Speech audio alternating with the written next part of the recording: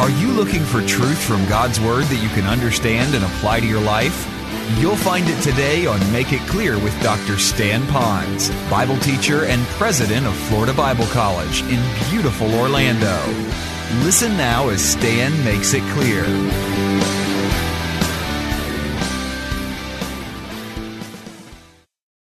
I couldn't help but think of a passage in Scripture that says this: we love Him because He first loved us. Now, most Christians know that. What a rich verse that is. But let's think about that for a moment. Some of us really have a hard time loving Him because we really forget how much He first loved us. Now, for some Christians, they focus on Christ on the cross and they think about, yes, He really loved us. He loved us so much and He stretched out His arms. He loved us this much. Or for God so much loved the world. Or for God so this way loved the world that He gave His Son. That's totally accurate. But sometimes we just kind of end it there because we're saved and we go on with life. But what was really going on and how much He loved us goes certainly at the cross, but way beyond that. And you know, we live in a world today, no matter how you're brought up or what you've experienced, it's quite likely that your love tank is not as full. And God knows that. And He says, I'll fill that tank with an unconditional love that'll know no end, no matter who you are or how you are. I love you that much. Oh, how He loves you and me. And when we fully grasp from a biblical point of view how much He really loves us first, then we will respond with loving Him back. And you know, today's message kind of fits into that for this reason. In a few moments, because of God's love for us, He's going to show us how that we can beat temptation. It's not just so that we beat temptation. It's really beating temptation means that we don't encounter the horrific consequences of losing the battle with temptation. And God loves us so much, and He says, I know you have beating in your heart, a heart that happens to be wicked and deceitful, that'll trick you. In a world that's working against you. And that world and you will beat yourself down. And He says, I love you so much that I'm going to give you the truths and the power and the reason to beat temptation so you can experience the wonderful blessings of it. That's just one of the myriad of ways God loves you and me. And I hope that maybe by today's message, one more step we'll be closer to. We love you because you first loved us. Well, today I'm going to talk about from Scripture beating the battle of temptation, and I've given you a large passage of Scripture there. And I'd like for you to just take a moment with me, and as a faith family, if you wouldn't mind reading, if you would just read the portion of the passage of Scripture out loud together so we can hear each other read it. Would you read that with me out loud? Let's do it. Blessed is the man that endureth temptation, for when he is tried, he shall receive the crown of life, which the Lord hath promised to them that love Him. As I read through that passage of Scripture and the following verses there, this is loaded. It just drips with the honey of principles from God to show how much He loves us. So spending time in the Word over the last month on this passage alone, I asked the Lord to really speak to me. What would be maybe 5 key principles that we might be able to take with us on how we can beat temptation? And I believe that they're here today and that all of us can gain something from it. Did you know that probably temptation is man's greatest problem that we've had the longest? Now think about it. It goes all the way back to Adam and Eve when they were faced with issues and they were tempted and then they gave in to that temptation. So temptation has been around a long time, and frankly, Satan is real good at it. He was good at it in the garden, and he's good at it today in the sanctuary, and frankly, he's going to be good at it until he's finally put down by God Almighty. But God says, Satan doesn't have to win the battle. You can win the battle in Christ, and I'm going to show you how to beat that battle. Oscar Wilde said this. He said, I can withstand anything except temptation. It's kind of interesting, but it's true often, a lot of us in here today, that we also had that problem with temptation. If you could go back over this last week and to think about how many times in your heart of hearts you knew what you should do, but something got in your way and you didn't do what you should do because Satan tempted you. And it could be over anything. But those things are the things that sometimes bring on consequences where we have to have a do-over and clean things up. In fact, a couple of weeks ago we talked a lot about trials. Did you know that in the word trials there, you're going to find some things that are very important, like the word testing and trial and temptation. In fact, testing and temptation come from the same Greek word. And yet there's a difference. And so I'd like to give you generally the two greatest differences between them. First of all, trials are situations that are designed by God to grow us. So God puts things in front of us that will be there so that we are now tested. And if we pass that test, that particular trial that we have, then we're going to grow. On the other hand, temptations are designed by Satan in order to cause us to sin. Satan wants us to do one thing and one thing only, and that is to disglorify God. In some measure, to take glory from God and to wreck us in doing it. For those that are Christians, some of you, he might close your mouth from sharing the gospel with others. If he hasn't closed our mouth from sharing that wonderful message of salvation, he's going to muddy up our message so that when we do share this message, people really don't know what they have to do to go to heaven. And if he can't do that with some people, he'll just flat out wreck our life so that no matter what happens, the world looks at us and says, we don't want anything to do with that Christian. They're no different than we are. And so Satan will do that in any way he can to tempt us. And that's why I wanted you to look at that verse. But there's also something else very interesting in that one bold verse I've given to you. Notice how at the early part it says, blessed is the man that endured temptation. And then it talks about a special promise to those who love him. And here's the link. Isn't it interesting that one of the ways that we can allow our love to be shown toward the Lord is how well we respond to temptations. So those of us that might sing, oh, how much we love the Lord now, we demonstrate that love to him by how we resist the temptation that comes our way. So if we truly love the Lord, we're going to learn how to win the battle, beat the battle of temptation, because that's all part of it. Now, those of us who choose to biblically see what temptation is like and then respond to it biblically, God comes along and he says, guess what? I've got two wonderful promises for you. The first promise is this: you're going to be blessed. Now, you can define blessing many different ways, but probably the safest way to define blessing in Scripture would be that God promises you a sense of joy and happiness. And I'd like to expand that, because it's not just the giggles after you go to a comedy or something. It's the joy that you have of a life that's filled without having to suffer consequences from yieldedness to temptation. A life that you could really sense in your heart. You have integrity, joy, and peace. That degree of happiness that things are well with my soul here because I've seen temptation and I'm not living the results of the consequences of it by making the wrong choice. So some of you right today, you've been tempted, but you've had the good measure not to answer the door when temptation was knocking. But there's also a second promise. He says this: there's also a crown of life. Now, some people talk about that means a quality of life that you have. So it's not just happiness in this life, it's a real rich life. Not financially necessarily, but as you look at your life, you don't have all the scars of memories of things that you have now that you can't change because of wrong choices you've made when you've given into temptation. So you have a quality of life. I think you could say that. There are great Bible scholars that will take it a step further that says a crown of life. And that there is even waiting for you a special reward for those of you who were tempted, and we all are, but who've chosen to beat the battle of temptation, say no to that, as tough as that might have been at the time.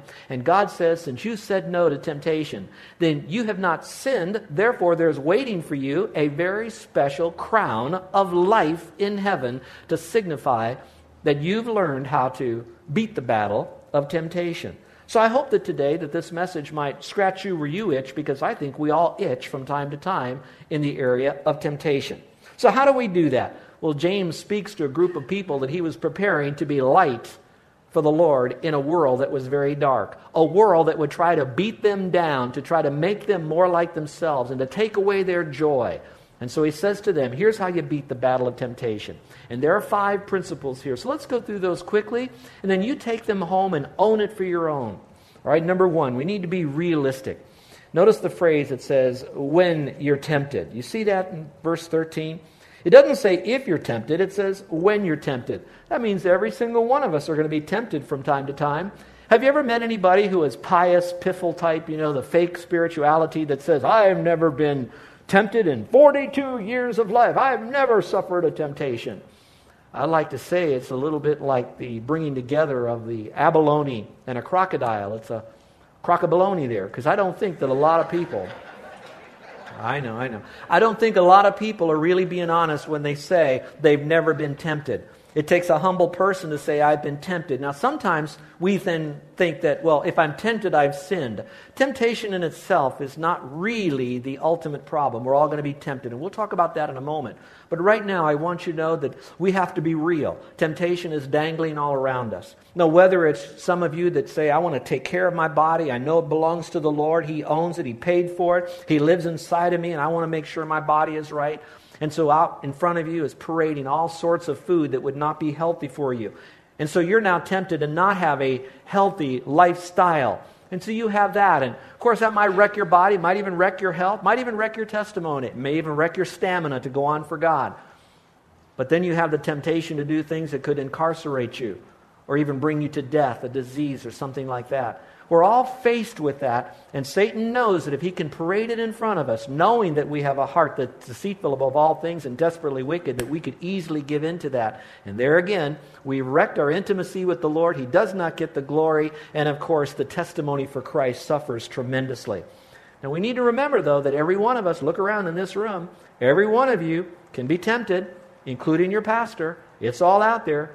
And remember, sometimes the greater position of influence that you might have, and maybe you're just a stay-at-home mom, a tremendous influence you are with your kids. Satan knows I can bring down others if I bring you down. So at all points we're going to be tempted. But like Jesus, I hope that we don't sin. He didn't sin, even though he was tempted. Which now tells me, if he's tempted and he didn't sin, the temptation in of itself is not the sin. It's the giving into that makes it such a sin. So, I hope that is something that'll stay with us, and that is to be realistic. We can easily be tempted. Read my lips. We can easily be tempted. And often, when we're at our spiritual worst, or when we're at our physical or emotional weakness, that's when Satan brings in the temptation even more strongly. Let's look at the second now. All right, so we have to be real. When I'm tempted, so therefore I will be tempted. Second is I need to be responsible. Look at the verse. It says, let no man say when he is tempted, I'm tempted of God. For God cannot tempt or be tempted with evil, neither tempts he any man. You know what that tells me? I need to accept responsibility. When temptation comes my way, I cannot blame other people for it. And especially, according to this verse, I ought not to blame God. Will Rogers said this. He said, you could summarize American history into two great movements. One is the passing of the buffalo, and the other is the passing of the buck. And I think, as he said that so many decades ago, that we find here in America that it's even worse than that now, that more and more people will blame everyone and anything for the dilemma that they're in, rather than taking ownership and manning up and womaning up and guy up and gal up to the temptations that face our life. And so we need to take responsibility for that. We need to be the one that's saying, you know what? I can't blame the church why I have problems. I can't blame my parents or my ethnic background or poverty. I can't blame my boss, my team captain. I can't blame others. If I've chosen to yield to temptation, it's a choice that I have made, and I cannot blame God. So we need to be responsible when it comes our way. Let's look at number 3. We need to be realistic when we're tempted. And then when we are tempted, don't blame God or anyone else for that matter. We have to be, at this time, as responsible as we can. But finally, we need to be ready. Let me look at this verse here with you. It says, but every man is tempted when he is drawn away of his own lust and enticed. Then, when lust has conceived, it brings forth sin. And sin, when it's finished, brings forth death. Do not err, my beloved brethren. And how easy it is. You might take your pen for just a moment and circle the word, if you will, here. The word enticed, all right? The word enticed is a word that basically means deceived. I'm going to be deceived. How easily we are to be able to be deceived. I read a story recently about a man. His name happened to be Bobby Leach. Bobby Leach went over Niagara Falls in a huge barrel. He made it over Niagara Falls, crashed into the water below, and he wasn't harmed one bit. Only to find that 2 weeks later, this is a true story, he slipped on an orange peel and he broke his leg. So, you know, at times when you're faced with the greatest temptation in your world, and you might then hold up your head high and say, I've gone to the Lord, I've gone for Him for strength, I've resisted that temptation. In fact, I've said no and I've fled from it. And so you can pat yourself on the back. But remember, there's a verse for us that says this, take heed, you that stand, lest ye fall. And so we might not succumb to that great temptation, but it could be something very subtle, because Satan is not going to quit just because we've resisted the first temptation. He's going to say, okay, I'm going to come back at again and again and again and again and again, and we have to be ready for it. Now, some of you might need to understand a little bit how easy it is for us to be deceived into that temptation. Do you know that there is a 4-step spiral downward in this passage? And if you look at this, you're going to see a little bit more of why we step into this temptation and we become destroyed. Let's look at this 4-step downward spiral of temptation. First of all, we begin with what is a desire. It says each one is tempted by his own evil desires, Scripture says. So it's by a desire. Now let me quickly say this. Having desires in of itself is not wrong. Lust is not wrong. That which we lust after can be wrong. For example, what is not wrong? God gives us the desire to drink, so we drink. God gives us the desire to eat, so we eat. God gives us the desire to work hard and have a little ambition, to do the best we can, set some goals. That's not wrong for that. God does give you the desire for sexual intimacy. That is all part of God's wiring system so that we would move ahead. Now watch carefully now. He places that desire within us, and then now you have two things generally going on. God says, I put those desires in you, and then I'm going to show you that which you should properly desire and then how to reach that goal. So in so doing, the end product will be, you will be blessed, you'll have a crown of life, and you'll have intimacy with me because you've done it my way. Satan comes along and he says, okay, I'm going to work off God's same strategy. I too am going to provide something to you through a desire. The only difference is, I hate you. I want to destroy you. And I want to make sure that God has no glory and there's no intimacy between you and God. And so now he takes that very same drive within us, that same desire, but he now parades something else in front of us. So instead of maybe drinking some liquid that would be healthy for us, he puts something in front of us that'll change our thinking pattern, that'll cause our attitude to change, our behavioral to change. And when that happens, who knows what can happen if we're driving? And then we can move into food, we can talk about sexual issues, we can even talk about ambition that has destroyed companies and people and families because it was out of line. So you have desire that's going on. So it doesn't necessarily mean that it's bad. It's what we do with it that makes it good or bad. Number 2, deception. So after we have desire going, now we get into the deceptive mode. It says he is drawn away and enticed. Now those are two words, drawn away and enticed. Both of them come out of a little bit of a sporting background from the original language. One of them was used by those who would be hunters. And so when you're drawn away, there was like a trap. Some of you might remember that particular Sunday that I was here using this illustration on a similar verse. I had a mouse trap up in front. How many of you remember that? And inside that mouse trap, it was already set with some cheese on the end of this thing. And I had a pencil out here. And I was talking about how that this trap is a trap to destroy us, but also to entice and draw into this trap a particular culprit that we want to catch. And remember, Satan wants to catch us, to destroy us, just like we like to catch and destroy those little varmints that kind of get into our house, don't we? But you remember what he does. He puts a little bit of bait up there. Bait that would be especially enticing to the one that would come to that trap. It looks pretty good, smells real good, I really like it, and all that it is wooden metal. And so we go in, and I brought that pencil right to the very close point of the trigger. And do you remember when I just lightly, not tapped it, just brushed up against the trigger? Bam! It went like that. The pencil splintered and flew everywhere. That's about how quick it is. So we have this desire to eat. Nothing wrong with that. Satan puts this in front of us, this particular desire that we have. Now he puts the object there, but like a trap. He wants to destroy us, to paralyze us, to hinder us from reaching the full potential that God has for us. But there's also another word in there. It's the word entice. Now that's a fisherman's term. That's a word like to catch or to bait. And so just like that trap had that piece of cheese in there, Satan comes along and he wants to trap us. So I guess I ask you and me this same question.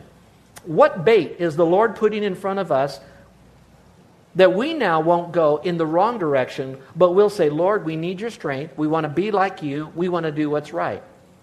And then what will Satan put in front of us, knowing our hot button as well, knowing that if we go after it, we are trapped, we're held in bondage for destruction. What bait is he going to use where we have the greatest propensity to? One writer said that if there were probably 3 areas of low water crossings in our life that pride fits out of, that'll be these 3. Take some inventory. The first one would be this: bitterness, an unforgiving heart. We keep records. We have unrealistic expectations and we're let down. We have a raw deal. And now we don't get mad. We have to get even in bitterness. Maybe your low water crossing isn't bitterness. You forgive easily. You kind of give people a break. You have a lot of mercy and you have an understanding spirit. But your low water crossing is going to be greed, where for you, you don't ever have enough. You came from so little that now you want to have more and more and more. So now it becomes manipulation, intimidation, thievery, twisting, cooking the books, whatever it might be, because you're bound by greed and whatever it would take to be able to get that, whatever it might be.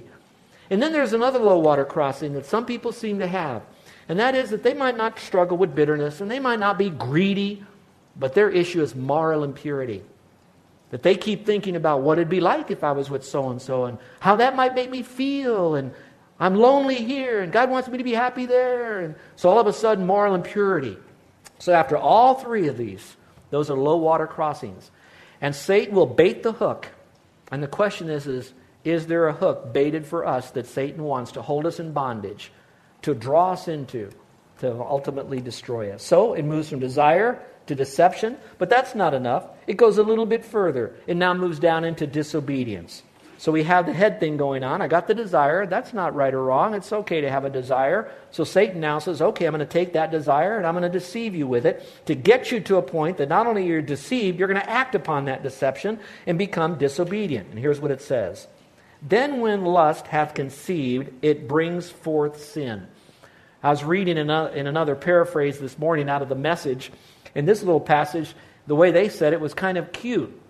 It said, you know what happens? When lust takes over, it gives birth to a baby. And this particular baby now is called sin. And in a few moments it says, and this baby called sin grows up to become a murderer or a destroyer. And that's what happens. It starts with lust. It gives forth birth to sin. And once you have sin, it brings forth a form of death or separation from the intimacy with God, relationships with others, and your own heart. And so there becomes a great problem with that. A phrase I like to use is what you flirt with, you can fall for. And so that's what we have to be very careful. It's all around us wherever we go. We say, that's just a harmless fantasy. I don't think so. I think it's a lot more sinister than that. So here's what happens. Satan gets our attention. From our attention, we develop a, I wonder what it'd be like. And it's called an attitude. And then it gives birth, if we keep feeding that, into an action. And that action is a one-way street to destruction.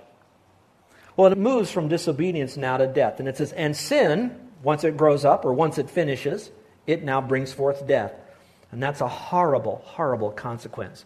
Now, some of you probably already know this, but maybe this little point will be a wake-up call to you. I can choose whether or not I will go into sin. It's pretty easy. It's all around me. I don't even have to be at the beach to have an immoral thought in my mind. You know what I'm saying. I don't have to be at the mall to be able to think of what it'd be like to have this, and I'll get it no matter how I want. And I don't care. I can love all of you, but all I have to do is maybe have an improper thought towards you and what you did or didn't do or didn't say or did say to me, and I could have bitterness, and that becomes a thought. I can choose to do that. But here's what you and I cannot choose. If we choose to yield to that temptation and not beat it, we cannot choose the consequences. God says, you can choose whether you do right or wrong. That's your free choice. I am now teaching you because how much, oh, how I love you. I'm bringing you this message because I know you are going to be faced with temptation the rest of your life, but particularly this week. He's giving you the Spirit to warn you, to teach you, to remind you. But here's one thing He's not going to give you and me the choice. And that is, what's the consequences if we choose to diss God and go after this? And so once that comes, and now we feel the full weight of the wrong choice that we made, I don't want you to think that God is up in heaven saying, see what happens to you? No. God doesn't do that. He's up in heaven and He's saying, I'm grieving. I'm hurt. Look what you've done. Look what it's going to cost you. This wonderful plan that you could have for your life. All this blessing and the crown of life is waiting for you. But you chose to disregard me. Disregard what you were taught on Sunday. And now you're suffering. And He's grieving over that because He knows In His sovereignty and His wisdom, how much more we could have had. He's not laughing at us. He's weeping because of us. But there's that consequence. You're listening to Make It Clear with the teaching of Dr. Stan Ponz, founder of Make It Clear Ministries and president of Florida Bible College in beautiful Orlando, Florida. Make It Clear is dedicated to taking the Word of God with clarity into every person's world. It is the support of listeners like you who make the ministry of Make It Clear possible. You can provide your tax-deductible gift to Make It Clear online by going to makeitclear.org. Or you can mail your gift to Make It Clear, P.O. Box 607901, Orlando, Florida, 32860. Thank you for helping us make it clear. If you would like to have Dr. Ponz speak at your church or event, please send us an email at tellmemore@makeitclear.org. Thank you, and remember to make it clear.